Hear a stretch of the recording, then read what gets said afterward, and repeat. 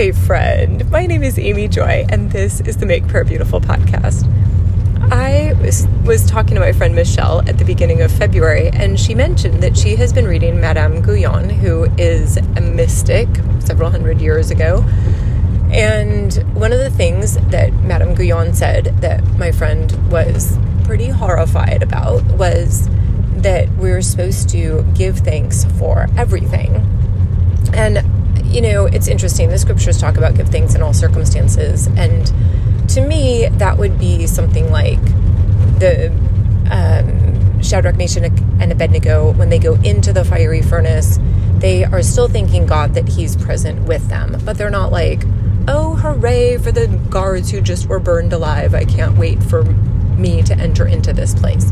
So, but I think what Madame Guyon was saying was, no, we're supposed to give thanks even for the fiery furnace. Like literally, we're happy for that. And so my friend Michelle said, I'm really wrestling with this. I'm not convinced she's right. What about somebody who has dealt with, let's say, child molestation? That's pretty rough. I don't know that we should be thanking God for that, since that's clearly an evil that's been perpetrated. And so we talked about it for a little while, because I'm not really in the Madame Guyon camp in that category anyway. I think I would be more inclined to say, no, Christ came to overturn the works of the enemy, not to make everybody thankful for them. And yet, I also can recognize in The Hiding Place, where we have the beautiful story of Betsy and Corey, as they are in the concentration camps, they face a situation where Betsy's like, okay, we're going to give thanks for the fleas and the lice. And Corey's like, no, we're not. We're giving thanks that Jesus is here with us, but I'm not a fan of fleas and lice. And then it turns out later that the reason why the prison guards wouldn't go into their barracks was because of the fleas and lice. So there actually was a divine purpose, or we could say the Lord redeemed even the fleas and lice. So Betsy took that as confirmation that her way was correct, and maybe it is. I'm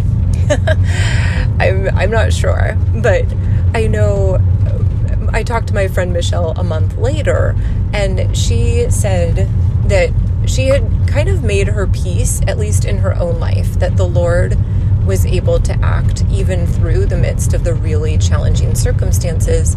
And she said there was an element in that of such deep surrender for her to the Lord's ways and his plans. And then some significant breakthroughs happened for her within just a day or two.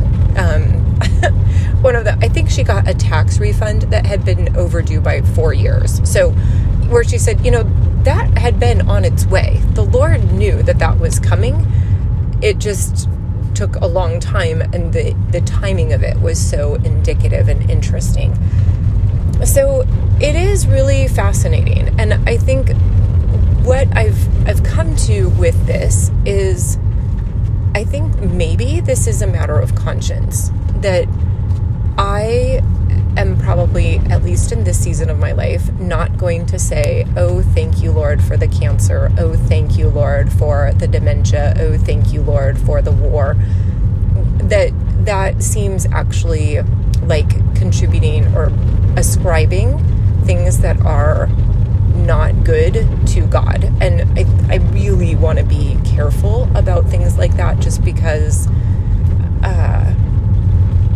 I think it's important to be calling what's right, and what's wrong, and what's good, and what's bad. And so, do I think that God can work in all of those? Absolutely. But do I want to say that those are all from his hand? Oh, that to me seems getting a little close to Munchausen syndrome, where people start to agree with and even love their abusers because it's easier and gives them some kind of a psychological benefit or something. But I also, though, recognize that there are people who really are very convicted that everything comes from the Lord's hand, that he's sovereign like that, and that I have been on that side of the overall theological camp at different times in my life. I don't think I'm in that place at this point.